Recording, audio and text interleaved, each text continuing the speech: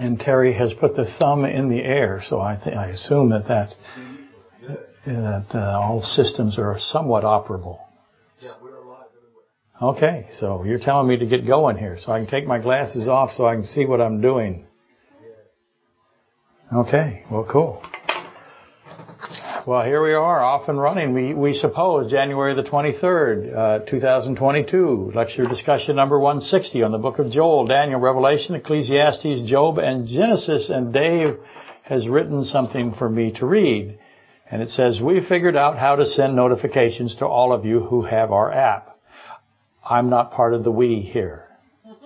If you don't already have the Cliffside app, you can download it from the homepage of our website. That's www.cliffside.org. Now, if you've already have the app and you're not receiving the messages we started to send out, and again, I'm not part of the we. I send no messages out. You can turn on your notifications. I can't do it. I am not the I. Oh, I am the I. Because I don't have a phone. That's true. I do not have a phone. But Supper Dave tells me it's easy. Ha. He says here, you just tap on the 3 horizontal bars in the top left corner, then tap on the little gear in the upper right, and from there just tap the notifications bar, and you can turn on notifications from Cliffside in there. What?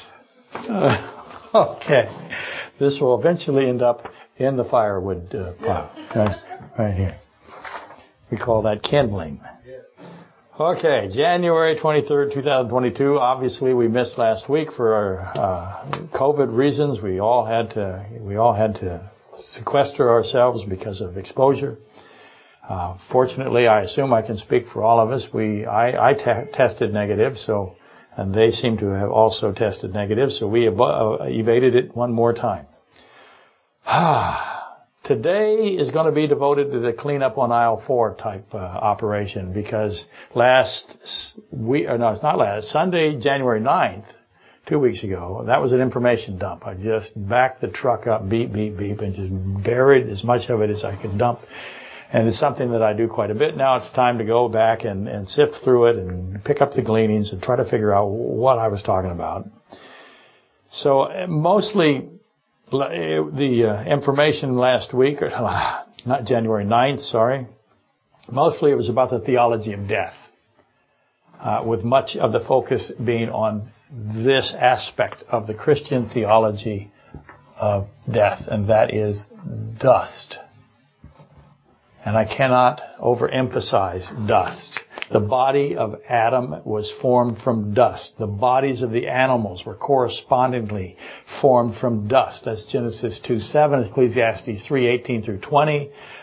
Dust is an important, if not critical, fact, and it almost is always overlooked. And this truth about dust being critical leads naturally to these dust questions. Because there are, and I have to say dust carefully because I have this over-enlarged tongue, and I had to take speech therapy as a young child, and I flunked it. So here we go. The dust questions come from the fact that dust is so critical and such a crucial element in Genesis 2:7. And the dust questions eventually resolve to the quantum physics argument, which we discussed 2 weeks ago, that being superdeterministic versus indeterministic. I hope you remember that. Right now, half my audience is just falling asleep again and is watching football. Indeterminism, just to repeat some of that, that's the position of physicists who believe that not all events, let me say that again, not all events are predetermined. In other words, events are undecided. That's the basis of a scientific experimentalist. Events, there is uncertainty in the creation. Heisenberg's view on uncertainty. Whereas superdeterminism is the view that there is no true possibilities anywhere in the universe. Nothing is random. There is no uncertainty. Everything is predetermined, preordained, and there is no free will, if you will. And obviously this is a theological debate. It originates in theology. It is a theological discussion that goes on constantly. And the accountability, which is the theological side of this, the debate is the accountability and the omniscience concerns. In other words, how do I reconcile judgment or accountability with God's omniscience? If you want to think of it this way, judgment for sin within the framework of omniscience. That's the debate that rages in the Christian church today. Dave does this all the time. He's fighting in this particular arena. And that's why you hear me repeating the sentences that omniscience is not causation. I say that all the time. I need to say it more. Omniscience is not causation. And free will cannot be extracted from existence. I say these as many times as I can. You cannot take free will away from existence. When you do, you no longer have existence as God defines it. And I say it over and over and over again. And clearly these statements are indeterministic, so you can quickly understand, you can quickly establish where I reside with respect to the subject. And I have long been fascinated by the compatibility, I'm having trouble today, of the Christian theology of death and quantum physics. There is this absolute interesting relationship between the theological aspect of death in the Christian theology and quantum physics, the raging dispute between the superdeterminists and the indeterminists. And again, I should say the first discussion that has ever occurred in this particular subject was biblical in structure. The Bible, without dispute, brings this issue to the forefront, as you all know. Right there. Starts out with it. Genesis 2:7. Genesis 1-3. And that's the first. Albert Einstein is the most known of the determinists. Einstein, Podolsky, and Rosen, but Einstein, of course, is the most known and the most considered. He revealed what he thought with his relatively famous statement that God does not play dice with the universe. That's what he said. And people don't understand what he meant by that very often. Essentially, he's saying that there is no free will. So that places Einstein firmly in agreement with somebody. Who is he now agreeing with? He says there's no free will. Well, he's in agreement with Satan as revealed in Genesis 3:4 and 3:5. Satan also believes, also teaches, also proclaims, also lies that there is no free will. And Satan and Einstein's right there with him. They're side by side. And Satan says in his heart, Ezekiel 28:17, Isaiah 14:13, that because there's no free will, there's no accountability. Psalm 10:6, Psalm 10:13. And also involved in that is Job 1 and Job 2 and Psalm 10, as you know. In other words, Satan's position has always been scripturally that judgment is impossible and it's negated by omniscience. Omniscience dictates all events, therefore, eventually you get to the point where God is evil. Again, I've said this thousands of times. I keep saying it because I have to. If he's evil, then he's the source of all evil. As you all know, it keeps going on all the time. Okay, as you know. So far I've done 2 of them. And I'll be saying it a lot today. Now, obviously, I have delved into this battle many, many times. And I do it because of its constancy. And again, I bring up Supper Dave here. He is delving into this battle every day, aren't you? Almost every day. I don't do it every day because people are tired of hearing me. And I do it because it's approaching ubiquity. The church is constantly roiling in this area, and both sides are. Would I be fair to say entrenched, Dave? There's no conversion going on. It's pretty much an entrenched condition, is it not? Yeah. It's not a whole lot different than our political structure today. So in the theological disciplines, it's everywhere, and it's also everywhere simultaneously in the physics arena, which I think is fantastic. Obviously, I love to watch the physicists fight over this, and every time I see one that is, I get all riled up and all excited, and I want to watch them fight, because they should be fighting over it. And I submit it's critical that the church respond to the physics, what do I want to say, the physics cohort, I guess, would be a good word. And I think the church needs to respond to it. We need to push back against superdeterministic, evolutionary, atheistic concepts. Say that quickly, you get a cookie. Okay?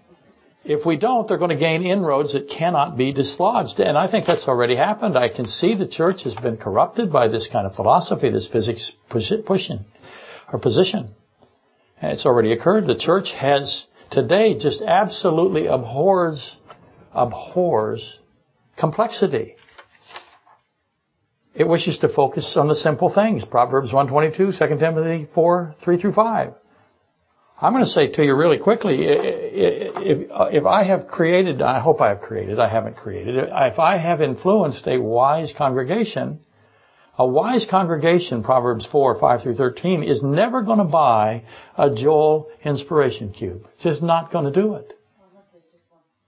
Unless they just, I got a wonderful letter here from the person that sent me this, Sherry from somewhere. And she writes this. I hope I can say it. It's not easy. Hello there, Mr. Teacher. Hope the Cliffsidian Brigade is doing well. So, I'm in Wally World checkout line. You know where the impulse buy stuff is. And I see this box right on the edge of the shelf. Joel Osteen Inspiration Cube. And my jaw hits the floor. First with astonishment that this was actually a thing. Then by the ensuing disgust and appall and that goes with all Austin-ish things. $25. That's what it costs. Now I'm looking around to see if anyone is sharing this moment with me, and of course no one was. I didn't buy it because why on earth would I want this silly square of stupidity? Why would I need this blathering box of buffoonery? So I'm at home later reviewing the day in my head, and I think about this little twaddling toy of tripe, this flap-doodling four-square of foolishness, this queer quadrate of quackery, and I say to myself, who wants this?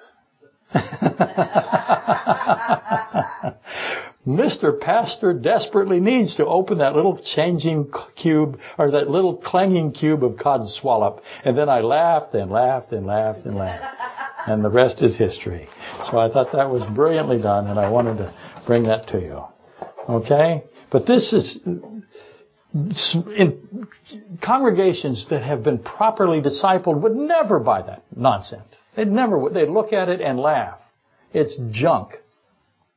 And yet it's $25, and I'm sure it's sold hundreds of thousands. And that is why quantum physics is so valuable to the Christian church. Max Planck was just brilliant. He was an indeterminist. He said when we get to the bottom of everything that's in quantum physics, we find consciousness. And what a powerful statement. And there's hundreds of them that have, John Stuart Bell, as I read a couple of weeks ago. Anyway, the body of Adam was formed from dust. Genesis 2:7, the body of animals were formed from the dust. Ecclesiastes 3:18-20. Only the bodies were formed from the dust. And that is critical to understand that. That's two incredible refutations of superdeterminism right there. The bodies of humanity and the bodies of animals, the living beings, refutes the fact that they were made from dust, refutes superdeterminism. Both of this, what I just said, both about the animals and the bodies and the humans and the bodies should be trumpeted in every church all the time. Which would mean even mediocre, outright bad trumpet players would have a place to go. Good news for me. I know what you're thinking because it's my job to know what you're thinking. Okay, Mr. Answer Me That Dude. Okay, Mr. Highly Trained Religious Professional. How does the bodies of mankind and animals being made from dust have anything to do with indeterminism and superdeterminism? And another huh. Well, because I wish I could do Ronald Reagan. Well, I just can't. What I said last week is that there is a primable dust, which does not mean primeval. It means primable, which means there is a first dust. And we sort of discussed that again in lecture 159. The first dust. The dust that God used to form Adam and the animals. Think, if you want to think of it this way, a sourdough pancake starter. I want to know all about this. Where was it? Why did he use it? All the questions that fly out. So sourdough pancake starter, those under 40s will not get that reference, will they? Maybe you have to be under maybe 60 and over, huh? Right now everybody thinks pancakes come from what? That's right. Eggos and Pop-Tarts come from what? Toasters and the freezer. And again, I realize I don't have any listeners under 40, so it's not a big problem for me to make those kind of references. Maybe I got 2 or 3, and you know who you are. Why did God use this dust? This dust. He picked the dust. Did he know what the dust was? Did he know where the dust was? Does he know where the dust came from? Does he know what the dust is made out of? Does he know why it got there, how it got there? Does he know all of that? He's omniscient? Absolutely he does. Why did he pick that dust? I want to know where that dust was. What are the meanings? What is God's definition of dust? Last Sunday, lecture 159, I attempted to make the case that sin and death are symbiotic and in the same manner as dust and death, also death and aging. I said all of these fit together. Death and aging, that's fundamentally what? Death over time, or death through time. And time begets deterioration. And those of us who currently, I'm being the foremost in this group, currently beset by deterioration over time, that we're anxious to testify of the symptoms to everyone who is under the age of 40 and doesn't listen to these lectures.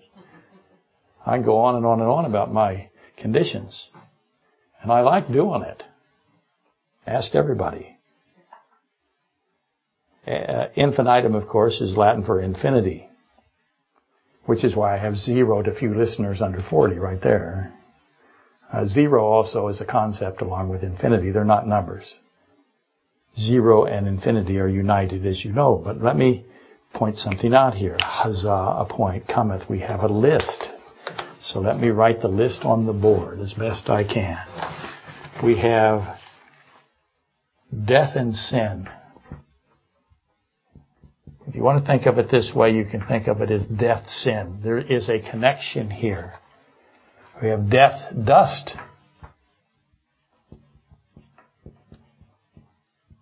Death and dust have a relationship. Death and decay, or deterioration, or death over time. So I can go ahead and put death and time right next to it. Oops, my pen broke. Death and time. Oops, not Tim. I don't even know who Tim is. Death and darkness. And you know that darkness has something to do with death because God gets rid of it in the New Jerusalem. Death and the curse.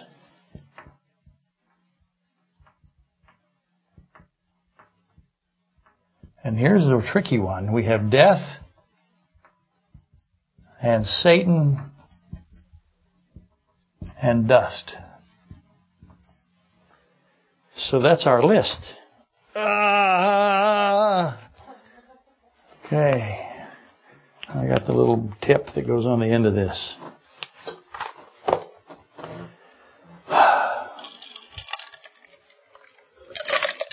Yes, I am proposing that the body returning to dust, death, which remember is for our sake. It's for our sake. Genesis 3:17 through 19. It's for our sake, and therefore it has to be for the sake of the animals. So it's for everything that is made from dust. The fact that the body returns to dust is for the sake of those. And that becomes the question, right? Why must the bodies return to dust? I'll open this up for you. Go ahead and yell at me. Why is it that bodies go to dust? What is his point? He doesn't want this in that sense, but he makes it happen because there's a meaning and a purpose for it. Why do they decay? When you put one in the ground and you dig it up a couple of centuries later, how much of it is left? They go to dust. The beginning of the answer to that question is the revelation that Satan will eat dust and death forevermore. He will do that for eternity. The implicit aspect of this Genesis 3:14 declarative is that Satan is so much associated with death that he will taste it, he will ingest it for eternity. And that tells you what's going on with why your bodies go to dust. Satan is a murderer from the beginning, John 8:44. These are the words of Christ. Christ said that. Christ is the one who created Satan, who made Satan. He says that he was a murderer from the beginning. He's the Lord God Almighty himself. My flipping is improper. And he raises the most interesting of the interesting questions with these words. The most interesting of the interesting question is, when is the beginning of Satan's murdering? When did it happen? Keep in mind, the Apostle John he was going to do something every single sentence of his gospel. He was relentless. His gospel is unceasingly saying the same thing over and over again, providing evidences that Christ Jesus is the living God in the flesh.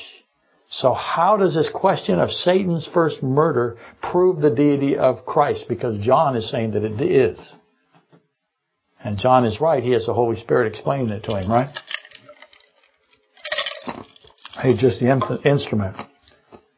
Well, if you read further the text of John 8:42 through 59, you'll note that Christ is speaking to the Pharisees here when he says Satan was a murderer from the beginning. He says to them, you belong to your father, the devil. You want to carry out his desires. He was a murderer from the beginning, refusing to uphold the truth. He, Satan, is the father of lies. So what does that make the Pharisees? Murdering liars. Just like Satan. How is it that they are murdering people? Jesus goes on to say, if anyone keeps my word, he shall never see death. So which death is he talking about there? He also says, ultimately in the end of this, he resolves it all, or he ends it with this fantastic statement, before Abraham, I am. Ego eimi. Which he is the being. He is beingness and existence. He says all of that. Before Abraham, I am beingness. I am consciousness. I am existence. I am eternity. All of those things are tied up in ego eimi. And this conversation ends with the Pharisees trying to do what to him? As soon as he says, I am, what do they try to do? They pick up stones to kill him. Because they're what? Murderers. And then Christ, so again, when they pick up the stones to murder Jesus Christ, beingness, he tells them, I am the existence. I am the one that is giving you beingness. I am the source of all life. They want to kill him for that. And they prove that they are spiritual and physical murderers. And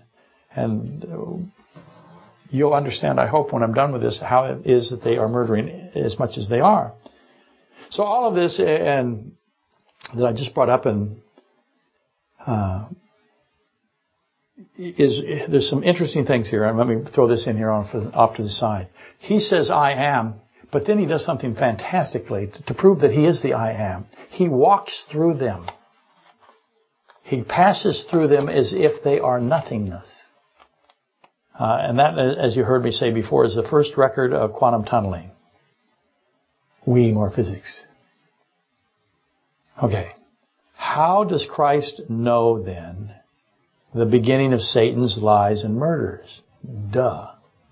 He knows when Satan began to be a liar and a murderer. Satan was a liar and a murderer from the beginning, and Christ knows when that beginning is, or was, inside of time. Christ knows John 21:17, John 19:28. He knows everything. And in order to know everything, what is required to know all things? What's required? Omniscience, omnipresence, timelessness. I would submit that infinity is required. How many things in all things? Especially if you start talking about particles. How many particles are there? How many electrons in the universe? The numbers are ridiculous. And he knows every single thing. He knows all things. And as you know,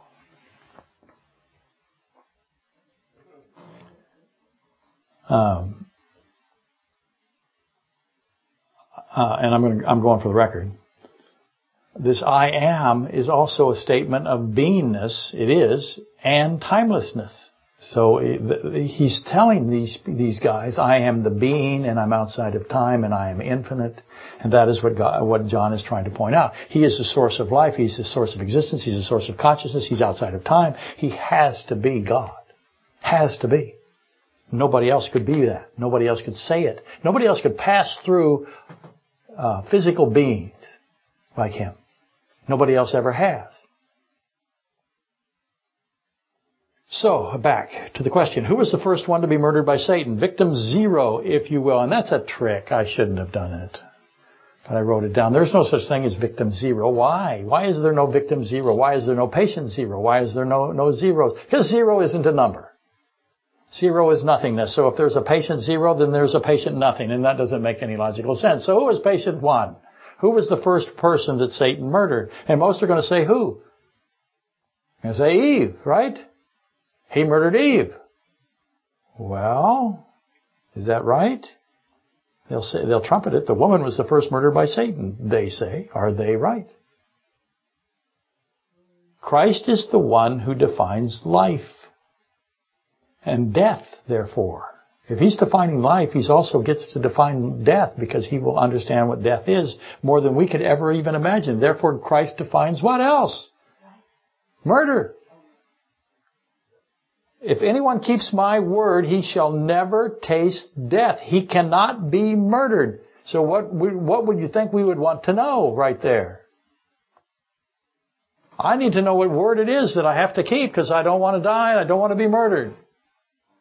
I want everlasting life. Sign me up. If anyone keeps my word, he shall never taste death. He cannot be murdered. What's the word? Obviously, Christ is defining death here in that statement. He said, he shall never taste death. So he's defining it. What he says death is. Obviously, Revelation 2:17 and Revelation 3:7 through 12 come into play here as well. Which is, as you know, up to 4. That's the hidden manna and the white stone and the new name that Christ writes on these who keep his name and have not denied Christ's name. Revelation 3:8, Revelation 3:12. That's what comes into play. His promise to those who keep his word is that they'll never taste death. And Satan will always taste death. So the question becomes, how does Satan always taste death? Those who believe Christ will never taste death. And John 8:42 through 59 connects to Genesis 3:15. And Genesis 3:15 and Genesis 3 is everywhere, as you know, in Scripture. Look at me go. If he knows who is going to be murdered and who is going to taste death, then he knows who is in where? The Matthew 25:41 lake of fire. He knows. He knows who's in the book of life. The Lamb's book of life. It's his life. It's his book. He's the one that wrote the names. He's the one that writes the names. And that means that he is the Ancient of Days, the judge of all things. John 5:22. The judge who dispenses out life and death, pardons and sentences. He's the one that does it. And Jesus knows the Father, John 8:55. And what's necessary to know the triune Godhead, because that's a triune verse, Genesis 1:26, 3:22, the Elohim, the us. If you're going to know the Father, if you're going to know the Godhead, then you have to be something. You have to be infinite because the Godhead's infinite. So infinity must come from infinity, as you know. Okay, back to Satan here really fast. When was the beginning of Satan? If Satan was a murderer from his beginning, what's Christ's definition of the beginning of Satan? Because Christ said it, right? Because his definition, once again, is not typically our definition. I propose that there was a creation of the son of the morning star, Revelation 9:1, the anointed cherub. And that's the beginning of Satan. In a sense that that's the beginning of the being that becomes Satan. I hope that made sense. And there are two different events. There's the creation of the son of the morning star and the anointed cherub, and then there's the beginning of Satan. They're not the same thing. Ezekiel 28 is on my side, I think. Okay, Ezekiel 28, in my opinion, is on my side here. I don't think anymore. I'm going to say it definitively. So is Isaiah 14, 12 through 15, Revelation 22 through 3, Isaiah 14, 15, Psalm 10. Take the information of Ezekiel 28 and Isaiah 14, 12 through 15, Revelation 9, 1, Revelation 22 through 3, keeping in mind Satan and the seed of the Antichrist, or the seed of Satan. I'm sorry, what did I say? It's Satan and the seed of Satan, which is the Antichrist. Those are two distinct persons, and they amalgamate. And it's very confusing for people to figure this stuff out. Meaning that they do similar things and they suffer similar fates and they're described in similar ways in the Bible, but you have to figure out who's who. It's necessary to wade through the information, assign to the proper individual what is pertinent. In other words, what is supposed to be of the Antichrist, what is supposed to be of Satan. It looks like they're the same person all the time in the Bible, but they're not. There is distinctions. Psalm 22, Isaiah 7 are other kinds of examples of this. This is the biblical principle of double reference.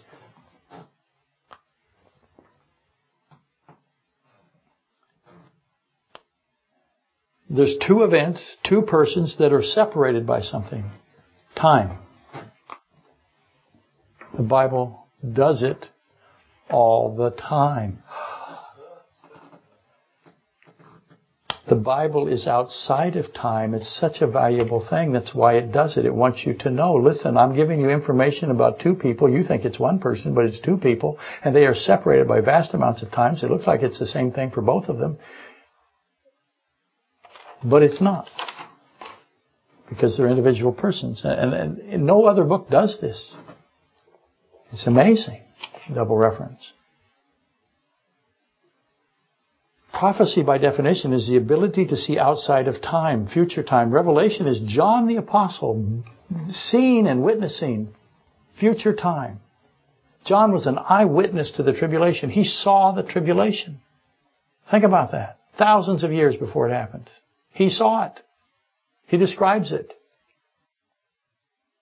Anyway, knowing that the Bible will commingle two events separated by time, great gaps of time in a single sentence, certainly in a paragraph, the students of Scripture, which I hope is you, must carefully negotiate things like who is being discussed here and when. So when Christ makes a statement about time, holy mackerel, honey child. When Christ makes a statement about time, you just have to go, oh my goodness. The one who is outside of time is talking about time. How complex is this? He said Satan was a murderer from the beginning. That's a statement about time. It's also a statement about Satan. And again, who is being discussed and when? Satan and the Antichrist are commonly treated by double reference. Okay, where was I? Where am I going? Jesus Christ, the light of life, the resurrection and the life, John 8:12, John 11:25. Life must come from life. The law of biogenesis. Beingness must come from beingness. Consciousness must come from consciousness. All that stuff that we can't say enough. Christ is repeatedly saying that He is the source, the only source of life, the ego in me, over and over and over again. I am, I am, I am, I am, I am, I am. He never stops. Ego in me, ego in me. I am beingness, I am consciousness, I am life. I am the existent one. Do you believe this? He asks. It's a binary question. Do you believe me? I am the I am. Do you believe me? He says it over and over and over again because of what the meaning of the ego in me is. The point is, how many points can this guy make, you're saying? Make him stop. Jesus Christ is the one who gives life to all that are living. He probably might know the definition of life. And the definition of death. And the definition of murdering. His definition of murdering and our definition of murdering are not the same. No other definitions should be considered but His definitions. Throw your definitions away and cling to His definitions. Which now leads us back to that question from last week. Is death real? That's a tricky question. That's a complex question, because what do you have to do? You have to define death. And your position and your definition of death is not going to be considered. I already said that. So if you define death, what definition are you using? That's one of the central questions from the previous week. This question is, again, delicate. It's problematic. As is the statement that goes with it, death is not real. You'll see that a lot. Or death is mute. Remember that? Death is not real. Very common. Most religious, most theological entities all say one or both of those. Death is not real, or is death real? Both forms of that require that no other definition be even thought of in order to successfully disembark onto a translucent platform. In order to have something that makes sense, you've got to have the correct definitions. How about that, saying it that way? For example, define death, define reality, what real is, what is reality, the physical or the spiritual, which one is real? As you know, George Berkeley, there is no reality. In the physical realm, Max Planck, there is no reality. There's only consciousness. Which is real? And that's why philosophers and theologians for centuries say death is not real. That death is defined as a physical process. As you know. How do you pronounce A-Y-K? I happen to know. Ache. So I don't have to say as you know anymore. I can just say what? Ache.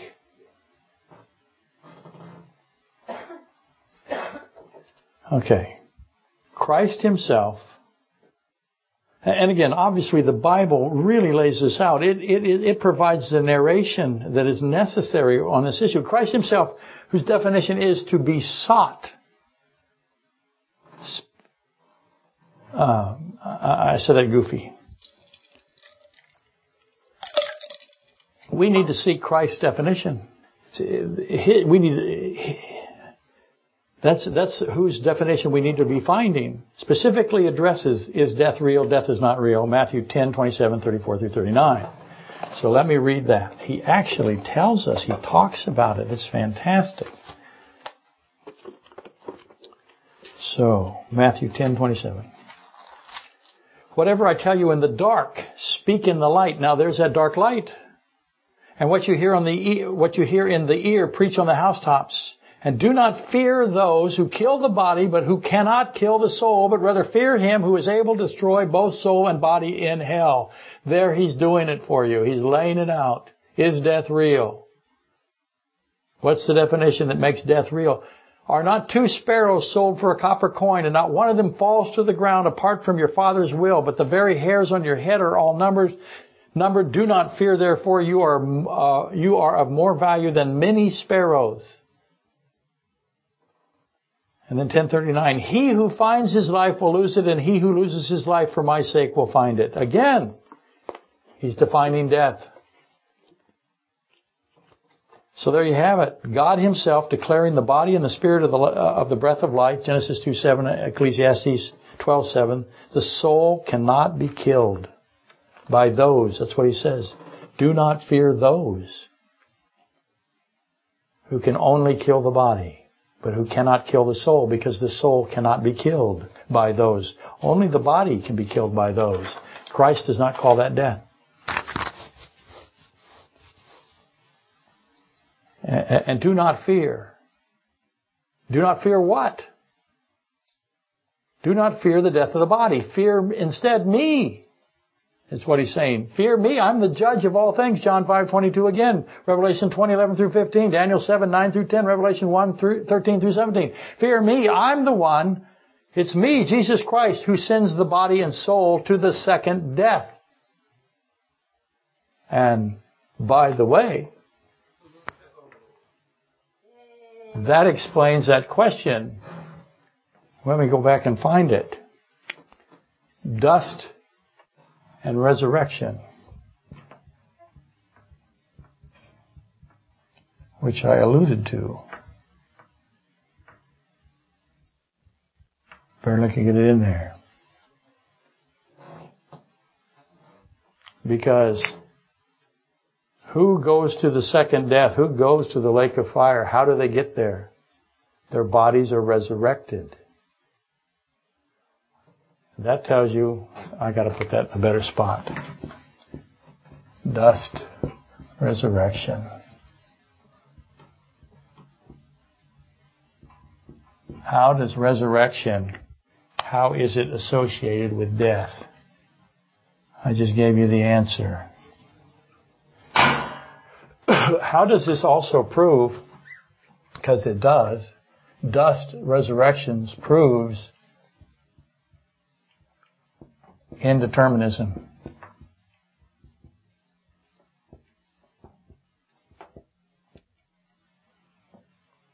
And refutes superdeterminism.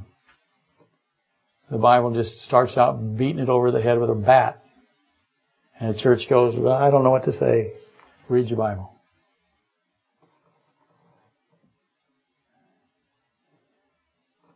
I included the part about the physical death of sparrows here. None of them die without God knowing. Think about that. Not a single sparrow, not a single bird dies without God knowing. Mankind sells sparrows for pennies in this time. About 75 cents to buy a sparrow at the time of Christ, right? Buy 2 sparrows, 75 cents in today's monetary system, which is changing all the time. Mankind believes the small birds are worthless, but none of them die. None of them falls to the ground without God knowing about it. Why does Christ say this in this context? Because he uses this image.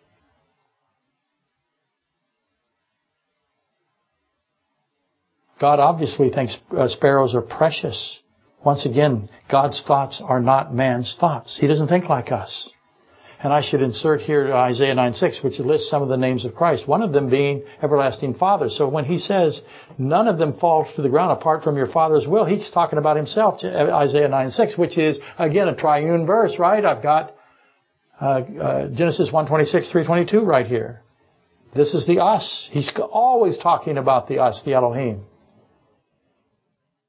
Isaiah 9:6 lists some of the names of Christ. Again, you should get them. Everlasting Father is right there in the middle. The composition of the triune Godhead is unknowable. Take careful steps when you talk about God, because there are 3 persons who are the whole. Anyway, Christ knows the animal, every animal that dies. He knows them all. He makes this clear to his 12 apostles. Matthew 10 is Christ's instructions to his 12 apostles. Why does he bring up these sparrows? And many commentators fail to notice that he's brought up sparrows when he's talking about death of the body and death of the soul and the body. The focus of the value, most commentaries, they just look at the value of the 12 apostles over the value of the sparrows. They say, well, the sparrows they're not nearly as valuable. Animals are not as valuable as humans. No. Well, I'm not going to argue that there is a hierarchy here, but I just want to point out, but the context of the death of the sparrows is in the do not fear, therefore. Do not fear, because I know every sparrow that dies. I know it. Why does he know? He can choose.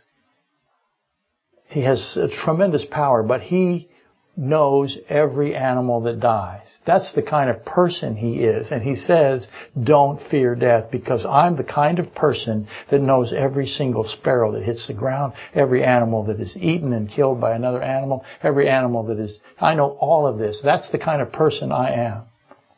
You're more valuable. But know what kind of person I am, and don't fear. Trust my character, my goodness. He knows when they die, these sparrows. He knows the name of them. Psalm 147:4, Genesis 2:19 through 20. How much does the Creator of time really know about every single sparrow? Everything.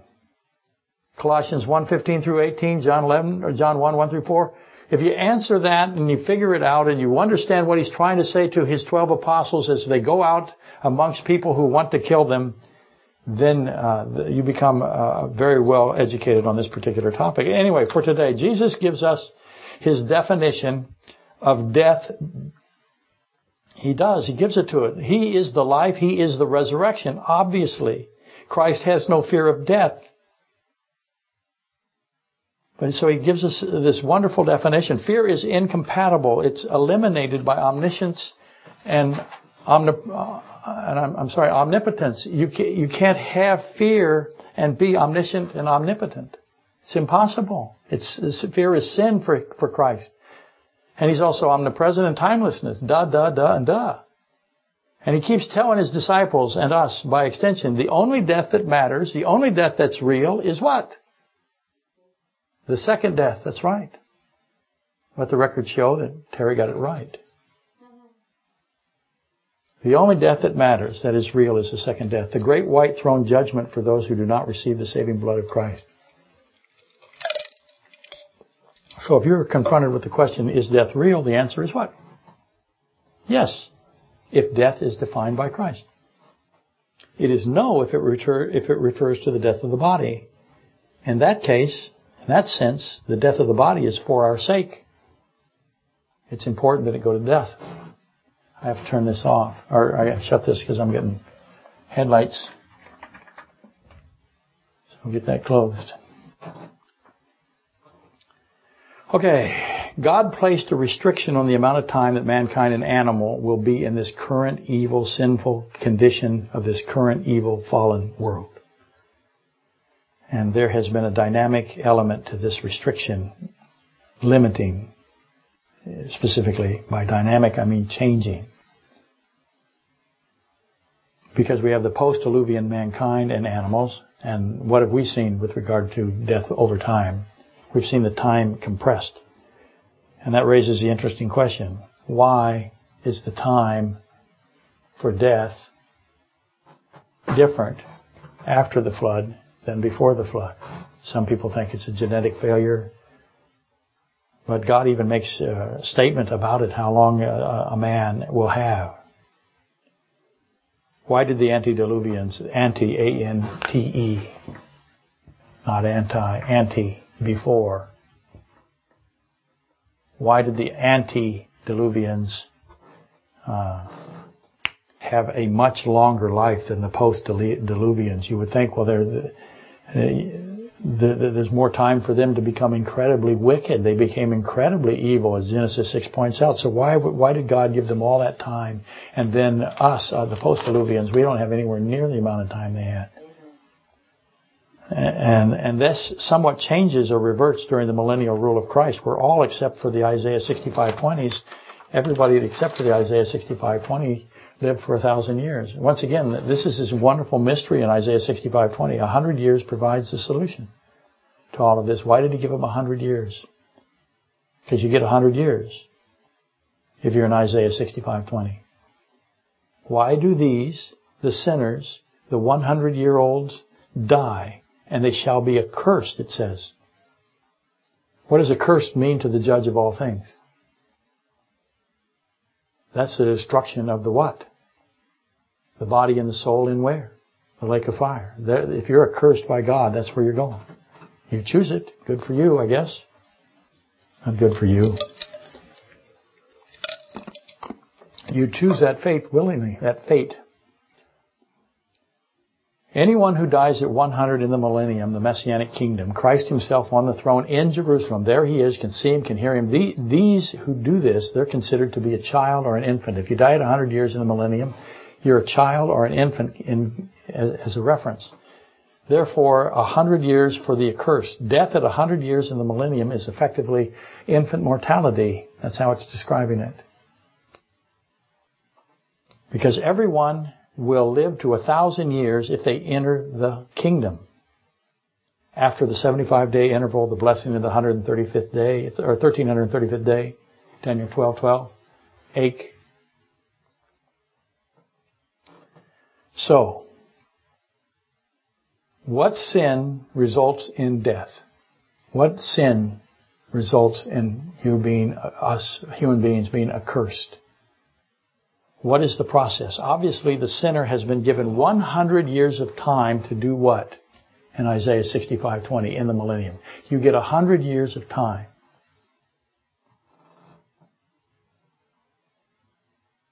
Why? What is it that you're supposed to do in that 100 years of time? You have 100 years of time to do something. I'm going to tell you that you have 100 years to believe Christ. You believe what He says about Himself. Ego e me. Life and resurrection. You have 100 years to believe that. Time always relates to mercy. However, after 100 years of unbelief, judgment comes, and judgment must always come, Hebrews 9:27. Why must judgment always come? We're back to accountability and judgment, superdeterminism versus indeterminism. We're right back to that subject, because remember, Satan starts out by saying there is no accountability, which is exactly what superdeterminism says. There is no accountability. The judge himself says no. He requires accountability for unbelief. And the sinner is accursed if the sinner is still in unbelief. Revelation 21:8 calls them the fearful unbelieving, abominable murderers. There's no commas here. Commas are not inspired. Sexually immoral, sorcerers, idolaters, and all liars shall have their part in the lake of fire, which burns with fire and brimstone, which is the second death. Okay, they're called abominable murderers. How do you murder somebody? Satan is a murderer from the beginning. How does he murder somebody? And they're liars. What are they lying about? He puts murderer and liar together. All liars. What are they lying about? Has something to do with death. Note that Revelation 21:8, Christ begins the list again with fearful unbelieving. Some translations say cowardly unbelieving. But unbelieving is what starts this statement by Him. That's the foundation of it, is unbelief. Revelation 21:8 is post-millennial. What do I mean by that? It implies that it applies to those who were in the millennium, because all of this is about the millennium at that point. There are 65:20 Isaiahs in the millennium. And there are also those who were blessed on the 1335th day. So we know who the 65:20 are.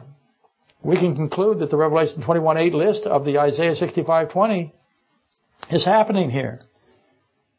Overwhelmingly, in my opinion, the Revelation 28 as opposed to 21:8, the satanic army that mounts, that grows, it becomes huge, they would all have to be Isaiah 65:20s. All of them. And I've said many times, how many millions of people, how many billions of people today in the earth are under the age of 100? Literally everybody. Very few are not. The Isaiah 65:20 are the last generation of the millennium. They are the progeny of those who came into the 1335th day of Daniel 12:12. And then so you're going to ask, how can anyone be unbelieving in the Messianic age? How much time between Satan's release and the attack on Jerusalem? There's 1,000. I see the hands. There's 1,000 years to deal with here. Satan gets released, and what's the first thing he does? He's able to convince people that are under the age of 100 to attack God. It seems logically absurd, irrational, stark, raving madness, but it's what happens. Christ is standing there. He's on the throne. Again, He can be seen. He can be heard. He's the only source of life, the only source of existence. He's omniscient. He's merciful. He's loving. He wills that none perish in the lake of fire. But yet a whole bunch perish in the lake of fire. He wills that none should perish. 2 Timothy 2:13. But an uncountable number perish. How's that possible if there is superdeterminism? See, which is true, indeterminism or superdeterminism? Explain. If He wills that none should perish, how is it that an uncountable number perishes? Nonetheless, this is where we are. Infant mortality and occurs in the millennium, in the sense that everybody who's 100 years is unbelieving dies so young. They die in their unbelief. Nonetheless, one of the explanations of the differences with respect to the pre-flood world and the post-flood is the hypostatic union. Ache. That's the God-man, 1 Timothy 3:16. Jesus, God, Acts 2:32. He is not on His throne until the millennium, when physical death is typically scarce. Until the millennium, sin is opposed by physical death. Does that make sense? Because it is. Physical death over time opposes sin, because once you have physical death, it becomes very difficult for you to have any sin in the physical realm. You can't produce sin. You're in the intermediate state. My alarm's gone off. During the millennium, physical death is an anomaly. It's a rarity. It doesn't happen. It's really rare until the very end, when Satan is released, and it becomes overwhelming. Christ is life. Life comes. Physical death flees from Christ. But there's still walking death. And the walking death returns again when Satan is released. And Satan's lie is embraced. Somehow his lie is murder. Madness flourishes again at the end of the millennium. Unbelief detonates. How does Satan accomplish this? Well, it's the same way he does it in Ezekiel 28:16, the abundance of his traffic. Matthew 23:15, the Pharisees travel sea and land to make one proselyte. And when he becomes a proselyte, you make him twice as much of a son of hell as yourself. That's what Christ says to them. You murder him. You convert him, and that conversion is murder. Because he will be in an unbelieving condition, and he will choose to go to the lake of fire. 25:41, Matthew. Finally, final thoughts. Satan's first murder was a suicide. In other words, the first to die, to taste death, was the star fallen, was the anointed cherub. He was first. He was the murdered from the beginning. He was the beginning of murder. Satan was the first of the created living beings to know evil from good. Which explains why he says that to the woman in Genesis 3:4-5. You will not surely die. You will be like God, knowing good from evil. Because he knows good from evil. Obviously, Satan considered existence to be life. Existence is not life. That's an error that many others, angels and humans, replicate. Is existence not life? Life is defined by the one who is life, carries the requirement of contiguity, nearness, adjacency with him. The one who gave the life requires that life, it will tell you that life is with me. Death is separation, it's isolation, it's confinement, it's torment. Torment is the result of an evil mind. Everybody asks, why are people in torment in the lake of fire? Because there's only evil there. There's no good there. You're in a totally evil environment. Complete, total evil. And you're tormented by it. Good is how do I put it? Good opposes. Good provides peace. There is no good in the lake of fire. So tormented beings in the lake of fire have a dark mind, a debased mind, and there's the self-infliction. With good removed, only evil is displayed. Good from evil. Complicated statement, a complicated principle. The world as we know today is good with evil. And that's what Satan thought would happen. There would be good and there would be evil, and there'd be good with evil. But in the lake of fire, there's no good.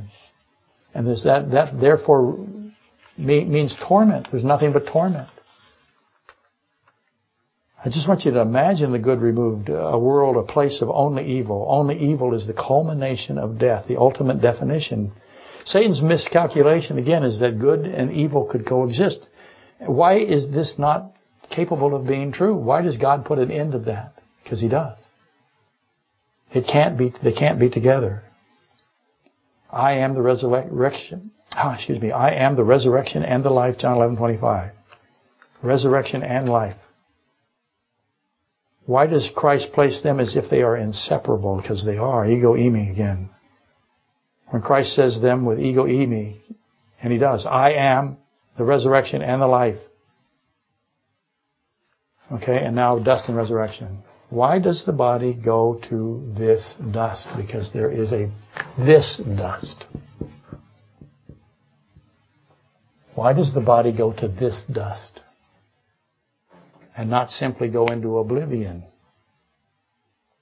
When the body dies, why doesn't it just go poof? It doesn't. It goes to dust. It could have just gone poof. Spirit leaves, poof. Nothing. Everybody in the hospital that dies, we can't even imagine it, but I always want you to think about what else could have been done. And you could be lying in the hospital, your soul leaves, body disappears. He doesn't do it that way. He leaves that body. And then He does what? He resurrects it. And by resurrecting it, He proves indeterminism. He proves free will. And He disproves the lie of Satan. How does that all work? We'll find out next week.